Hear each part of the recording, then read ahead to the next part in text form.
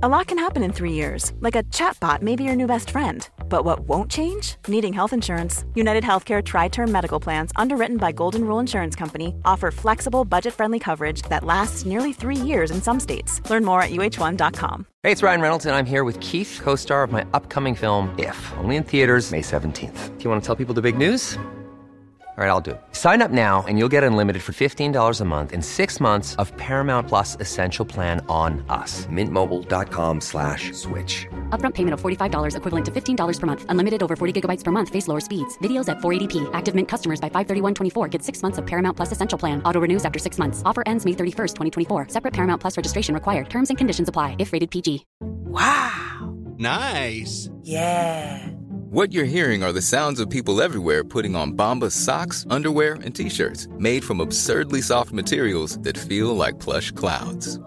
Yeah, that plush. And the best part? For every item you purchase, Bombas donates another to someone facing homelessness. Bombas. Big comfort for everyone. Go to bombas.com/ACAST and use code ACAST for 20% off your first purchase. That's bombas.com/ACAST. Code ACAST.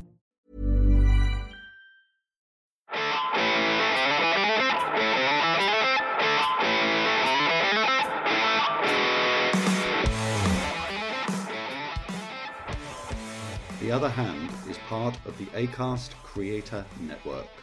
Hi Jim, great to be back for the latest edition of The Other Hand.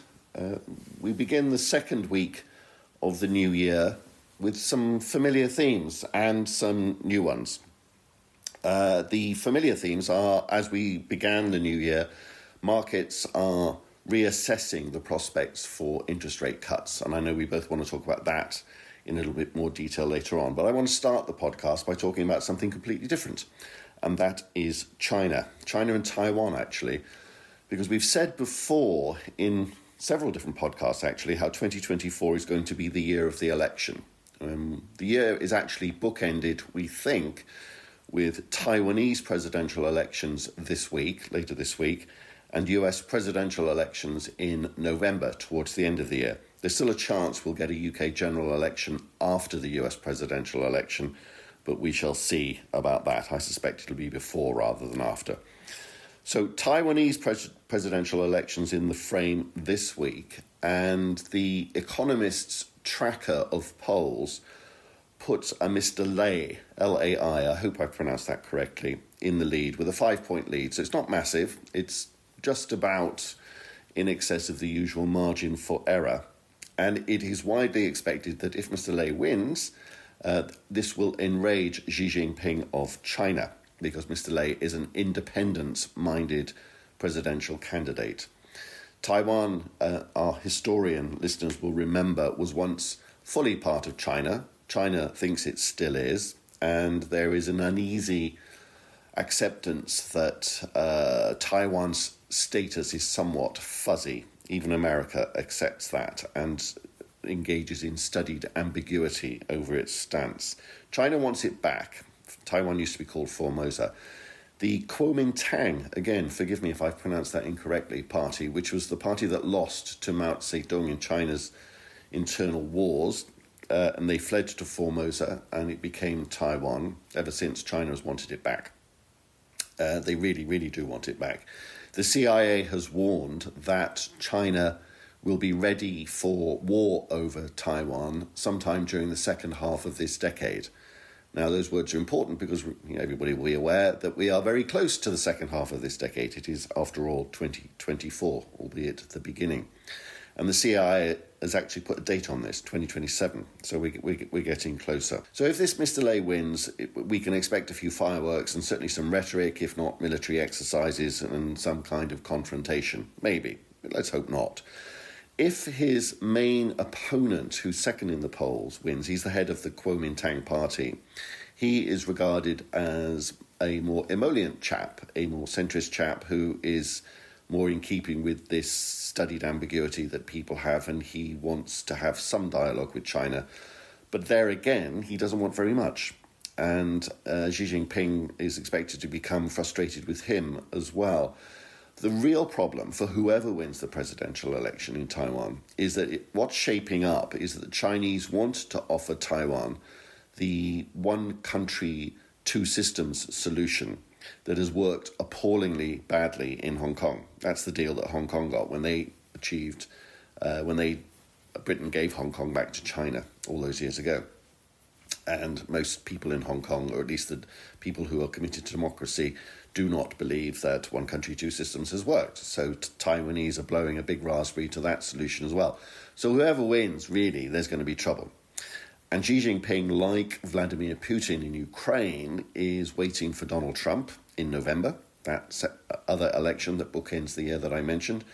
And both men, for their different but similar reasons, think that Donald Trump is going to be quite open to what they want. Ukraine, Donald Trump has promised to solve within 24 hours, presumably by giving Putin everything that he wants. That is Ukraine.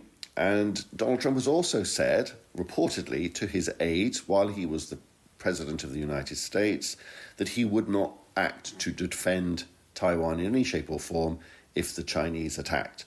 And he has said publicly that Taiwan needs to be criticised for stealing America's semiconductor industry. So, Jim, I think that there's trouble a-brewing over Taiwan. I certainly hope not, but it's certainly one of the many political election-type things that we will be keeping an eye on as the year progresses. And as we have said in our last podcast, or at least I did, and I think you agreed with me, that whereas interest rates will remain incredibly important for economies and financial markets, geopolitics will be joining them centre stage, will be joining interest rates as an important driver of economies and markets. Was I right? Do you agree with that? Yeah, I do indeed, Chris. 76 states holding elections in the next 12 months. As you say, bookended by Taiwan this week and the United States in early November. There are definitely the two key elections because when I was sort of growing up in the 70s and 80s, the Cold War relationship between the United States and the USSR was the dominant geopolitical theme. I think the dominant geopolitical theme over the coming decades will be that between China and the United States. And obviously, Taiwan economically, politically, strategically is an incredibly important part of that relationship. And that's why, as you correctly say, this week's elections are just so important. And I guess what does really complicate, as you've said, is come November, if Donald Trump does get re-elected, well, that changes the whole relationship, I think, in a very, very sinister way. So very definitely anybody concerned about this should just look at what you refer to there, what pro-democracy people are thinking in Hong Kong at this juncture. It has not worked out well. And likewise, you'd have to think for Taiwan into the future.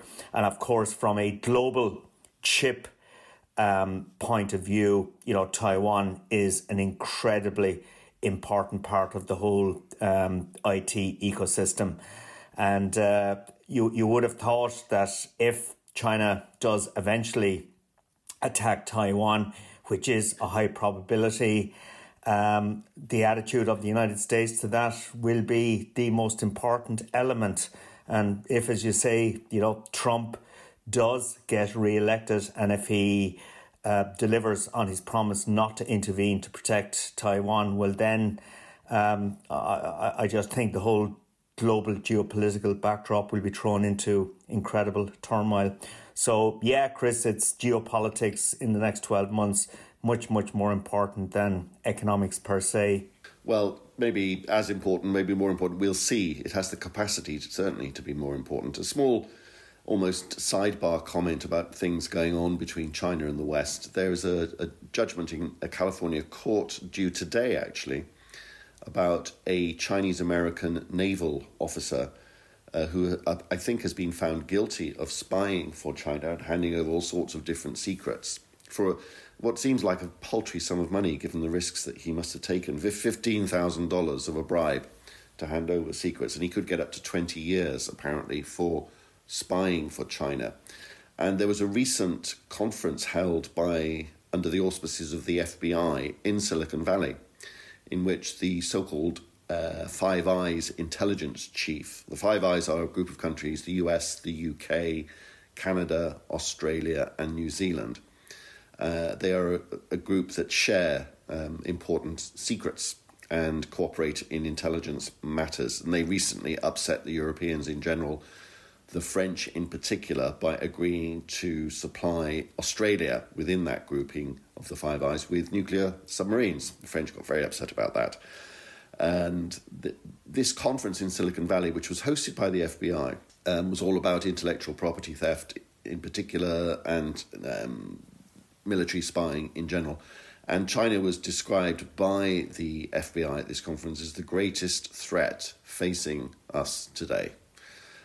So it's pretty stark stuff, and I think we tend to hope for the best. I actually think that we should be more attentive to things Chinese right now. I think that this has the capacity to become incredibly significant over the months and years ahead. But anyway, Jim, to more prosaic matters, I know there's been a ton of economic data for Ireland and for Europe since we last spoke, and you've got some comments about any and all of that. Is that right? Yeah, that's correct, Chris. We got the end-year exchequer returns late last week. For 2023, the Irish exchequer ran a surplus of 1.2 billion. That's down from a surplus of 5 billion in 2022. However, there was 4 billion transferred to the National Reserve Fund in February of last year, so that would have reduced the surplus. But the Department of Finance was quick out of the blocks and saying that if you adjust this 1.2 billion surplus for that 4 billion transfer to the National Reserve Fund, for the proceeds from the disposal of bank equity, which is mainly AIB, I think that was about 280 million, and also the estimated, and I stress estimated, excess corporation tax receipts. So if you exclude those factors, the Department of Financing is suggesting that we'd have been running an underlying deficit of around 6.5 billion. The cynical piece of me would say, well, if you exclude everything, we'd have a massive deficit. And you obviously can't do that. The figures are what they are. But I think what the Department of Finance is really mindful of is the fact that over the next 15 months, we have European elections, local elections and a general election. And of course, the temptation from all parties across the political spectrum is to throw money at everything that moves in the next 15 months or to promise to do so if you're not in government for political purposes. So the Department of Finance is clearly concerned about that. It will never come out and make explicitly political comments, obviously, because it is the Department of Finance. But certainly the warnings and the cautions from the Department of Finance last week is very mindful of the fact that with a surplus being run, with our national debt level as a percentage of GDP, very, very low, much higher as a percentage of GNI star. But our national debt situation is in reasonable control at the moment. So there's a strong temptation to throw money at everything. And that would worry the Department of Finance, particularly because, as we've discussed many times on this podcast, the possibility at some stage the corporation tax take might fall significantly, although I stress the Department of Finance certainly is not building that into its medium-term fiscal projections. But that was the note of caution. If you look at the breakdown of the tax revenue side, total tax revenues came in at 88.1 billion, which is a record level and is 5 billion or 6% ahead of 2022. And three key headings, corporation tax, income tax and VAT made the significant contribution there. 32.9 billion in income tax collected, up 7.1% or 2.2 billion on last year. And what that's on 2022 at least, what that's reflecting is the strength of the labour market. We know at the end of September we saw a record level of employment being achieved. And we also know that wages expanded quite strongly last year. And basically there's a lot more income tax being paid reflecting the strength of the labour market.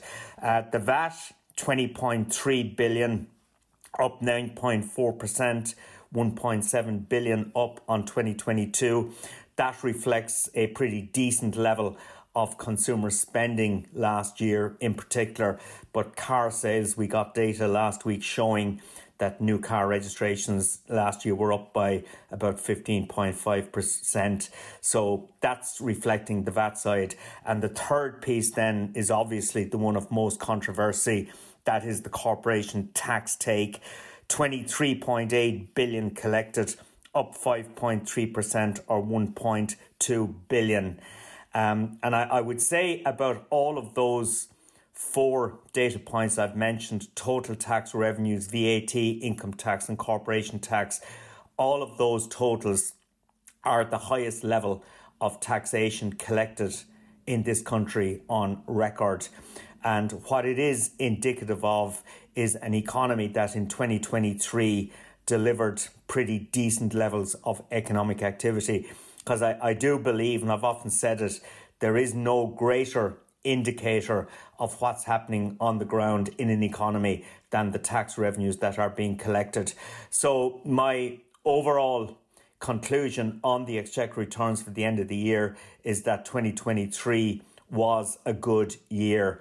And in the next 12 months, I would expect the labour market piece to remain quite strong.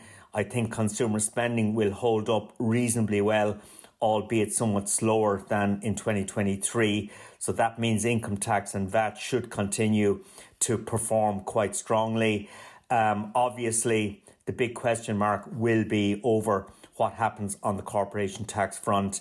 And from month to month, particularly in the important corporation tax payment months, we'll be watching very, very carefully what's happening there. But it's a good story. And I think for a government facing into 3 very important elections in the next 15 months, it does set a pretty decent fiscal backdrop, to be honest. Well, I think IFAC would disagree with that, wouldn't they, Jim? Yes, they would. Yeah, IFAC would, absolutely. And other critics, fiscal hairshirt types, fiscalists, shall we call them. And I guess it's old-fashioned economic theory, which is, and correct me if I'm wrong, please, which is that you mentioned an underlying, or if you exclude all the funny stuff, deficit of 6 billion. For an economy that's at full employment, would that be a fair description? Yeah, absolutely, Chris, it would indeed. Okay, so we have a 6 billion deficit with an economy at full employment. Old-fashioned textbook economics would say if you've got an economy at full employment and a government with quite a large debt stock outstanding, that's the time that you should be running budget surpluses. Would that be also a fair thing to say? A lot can happen in the next 3 years. Like a chatbot may be your new best friend. But what won't change? Needing health insurance. United Healthcare Tri-Term Medical Plans are available for these changing times. Underwritten by Golden Rule Insurance Company, they offer budget-friendly, flexible coverage for people who are in between jobs or missed open enrollment. The plans last nearly 3 years in some states, with access to a nationwide network of doctors and hospitals. So for whatever tomorrow brings, United Healthcare Tri-Term Medical Plans may be for you. Learn more at uh1.com. There's never been a faster or easier way to start your weight loss journey than with PlushCare. PlushCare accepts most insurance plans and gives you online access to board-certified physicians who can prescribe FDA-approved weight loss medications like Wegovy and Zepbound for those who qualify. Take charge of your health and speak with a board-certified physician about a weight loss plan that's right for you. Get started today at plushcare.com/weight loss. That's plushcare.com/weight loss. plushcare.com/weight loss.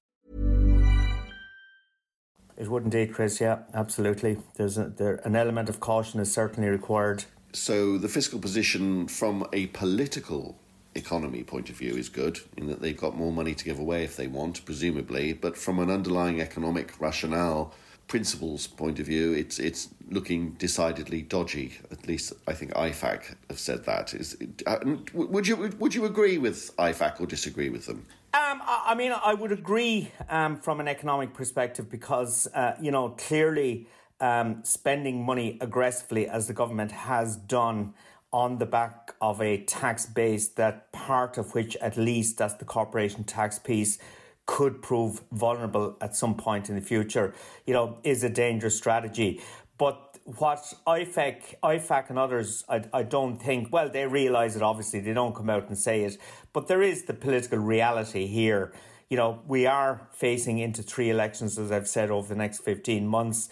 There are significant pressures emanating from housing and health and law and order. All of those 3 areas will require increased expenditure. There's no doubt about that. I guess where I would be critical of government in terms of spending is the various cost of living packages that have been implemented over the last 12 months, particularly, the ESB credits we're all getting on our electricity bills, for example. All of these things have cost a lot, and I think a lot of them smack of populism rather than a sensible economic strategy. So I would share certainly some of the concerns of IFAC, but I would also have to recognise in the world of real politics, this is exactly what happens. And I go back to what we spoke about in the last podcast. I mentioned a blog from Simon Wren-Lewis in Oxford, who spoke about the need for governments to actually run bigger debts in the current environment in order to address the climate change challenge, because his argument would be if you do not spend the money today, that you'll end up paying a lot more in terms of cost down the road. So I'm not against spending per se, but we really do need to think more and focus more on the quality rather than the quantity of that spending.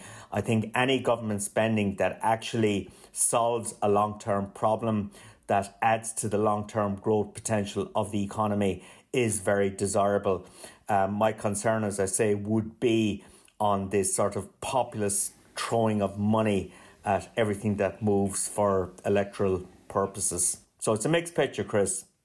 The point about Simon Wren-Lewis, Professor of Economics in Oxford, is well made, because I think it's been said generally, not just about the environment, is that there's a question over the rainy day fund that the government has set up, into which it's pouring billions every year.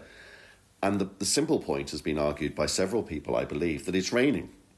And why are you setting up a rainy day fund when it's raining? Why aren't you spending the money? And it's raining in several ways, in several places. The first that you mentioned there from Wren-Lewis is the environment. You clearly need to spend money to save the planet, or to make a contribution in a small way to saving the planet. That's both, that's morally and ethically an imperative, definitely. But the crisis facing housing and health and law and order are areas where it's raining, so spend the money. And the country's infrastructure has all sorts of problems, spend the money. And so I think that, far from being fiscal hair shirts, economists could, and indeed one we've spotted in Oxford is arguing the other way, which is this is a time for strategic thinking. This is not a time for giving the money away in populist ways that you've just eloquently described there.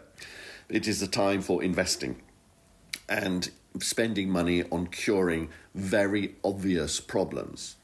Spending money to build cloud cover, if you like, cover from the rain, to press that metaphor too hard. So I think that you could argue this in all sorts of different ways, but of course everybody would agree that just chucking money willy-nilly at people that frankly don't need it in many cases is ridiculous. But as you say, it is populist. So I those are all interesting theoretical arguments, but we do know the way it's going to go over the next 15 months, isn't it? It's going to be a tussle over who gets the giveaways. Yeah, it is, absolutely, Chris, and that's the reality of politics. There was another report published today, Monday, that I'd like to refer to. PwC published data on corporate insolvencies, and there were 717 corporate insolvencies in 2023. Is that a lot? It's equivalent to per day. Okay, in 2021, there would have been one per day, for example, but there was a strong upturn in the final quarter of the year. And the sectors, and there are no surprises here, the sectors that are being highlighted are the retail sector, the hospitality sector and construction companies. They accounted for over 50% of the insolvencies in 2023. And those three sectors, and this is an issue we spoke about before, but it's going to become an important issue for small Irish businesses over the coming months. And that is the revenue debt that was warehoused during COVID. It's estimated that the 60... So that's money that companies owe in back taxes, is that right? Yeah. The revenue commissioners allow them not pay that debt back, but it's due to be starting to be repaid in April. It is estimated that 60,000 companies have warehoused debt, 1.8 billion, but 85% of that warehouse debt is estimated to be held by 10% of those companies. And the retail, hospitality and construction sectors account for half of that revenue debt. Okay, so you can see where the pressure point will be on the Indigenous business landscape this year. It's retail, it's hospitality, and I think it's smaller construction businesses. But also the PwC report points out that the commercial real estate sector will have problems in 2024 as well, because, we're seeing obviously the increased interest rates are impacting there, but also the working from home, the vacant office space and so on. So all of these things are interconnected, as we always say. But 2024 in terms of Indigenous Irish business does promise to be more challenging. And I've heard a lot here over the last few days from the hospitality sector. We saw the VAT rate being inexcusably increased, in my view, on the 1st of September last year for the hospitality sector. The minimum wage is going up on the 1st of January, just gone, by 12%. Energy costs are still at elevated levels. The recruitment and retention of workers, wage pressures generally. So there's huge cost pressures on businesses in the hospitality sector particularly. And of course, the increased interest rates contributing to all of that.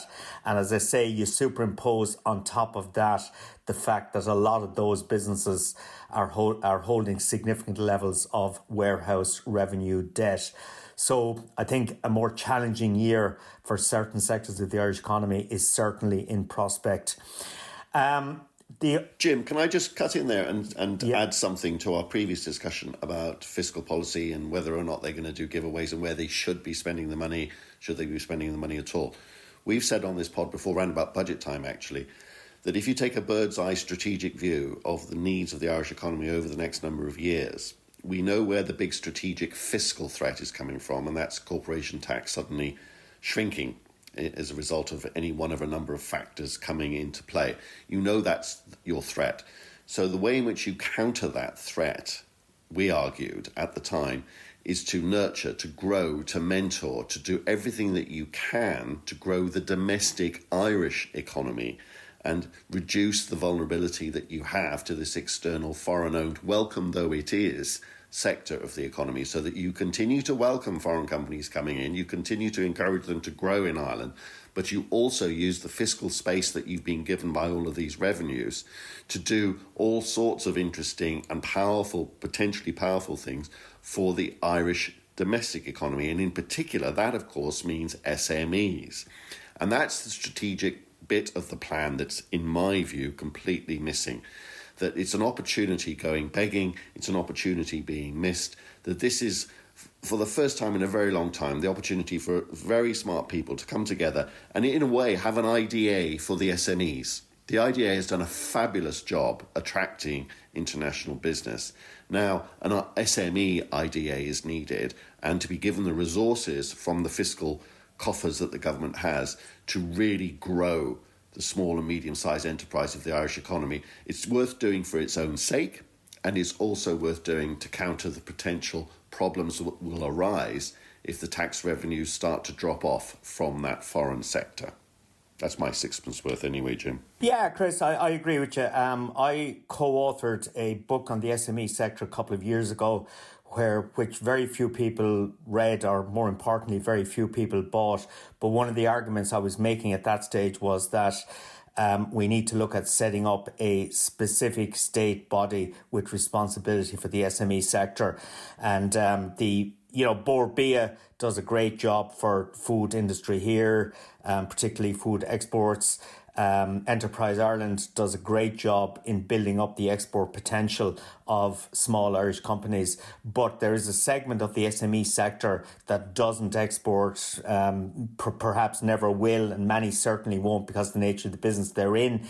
But many of those businesses do not get the support and mentorship that they actually require. So I obviously agree with you because I wrote about it 2 years ago about the need to take a much more strategic approach to managing the SME sector here, because obviously the economic imperative is to build a counterweight to the very important multinational sector, the future of which in this country is very much outside of our control in many ways. So yeah, counterbalance is really important. But I think the PwC report this morning certainly should make people sit back and think a little bit, and policymakers particularly, about what the environment for the SME sector is really like here. Chris, moving away from Ireland, and I'll be back to Ireland later this week because we have retail sales data and labour market data later in the week, which I think will be very, very significant. But late last week, we got a number of inflation reports from across Europe. The headline inflation rate in the euro area jumped from 2.4% in November to 2.9%. Germany jumped from a 2-year low of 3.2 up to 3.7. France increased from 3.9 to 4.1. And we saw the Irish HICP measure go from 2.5% to 3.5%. Okay, so in inflation in December certainly disappointed on the upside. The market reaction to that was pretty aggressive in the sense that bond yields have increased significantly. The 10-year bond yield in the States is back over 4% today. Bond yields everywhere else have increased. Equity markets have had a very difficult start to the year. And that's basically because, as we discussed in the last podcast, the markets are reassessing the outlook for central bank interest rate policy over the coming months. I think the markets certainly had got carried away in the run-up to Christmas. We're now seeing a readjustment of that. But also, as is typically the case, I think the markets basically ignored the point that a lot of the increases we saw in the headline inflation rate in many countries in December is due to technical rather than underlying factors. You know, there was changes to energy subsidies in Germany, for example, that contributed to that. So there's a lot of stuff going on, but it is quite amazing how those inflation reports late last week had such an impact. I would be pretty optimistic about the path of inflation over the coming months.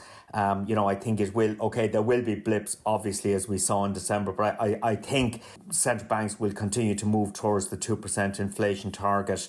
And one thing that obviously what happens on the energy front will have a significant bearing there. And of course, the situation in the Middle East at the moment is really important in that regard. But the other important area, I think, will be what happens on the food price side. The United Nations FAO last week produced the December Global Food Price Index, and it fell to the lowest level since February 2021.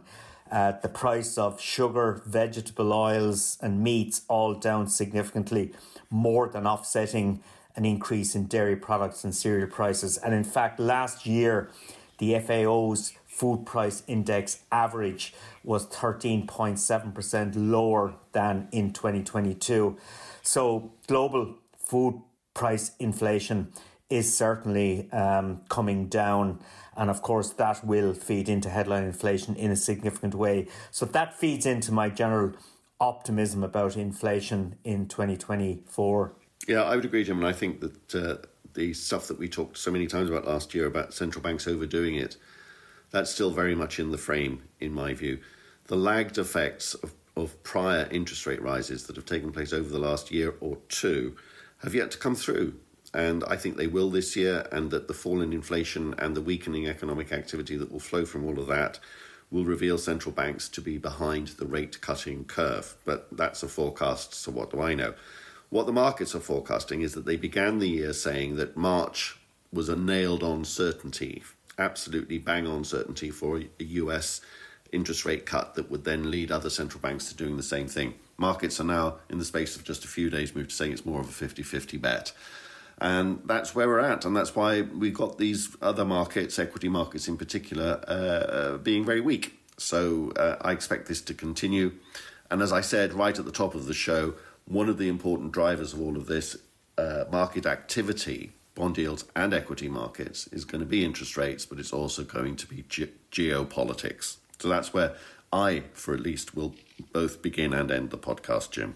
Okay, Chris. One final piece of data I'd like to make reference to was last Friday we got the latest Halifax House Price Index in the UK, showing that UK house prices in December increased for the first time in 8 months, 1.7% increase year on year, which is interesting and I guess shows this dubious relationship between interest rates and house prices that we've spoken about. But anyway, I just throw that in there. Okay, Chris, listen, it's been great to talk again, and I look forward to getting back together later in the week. Cheers, buddy. Great.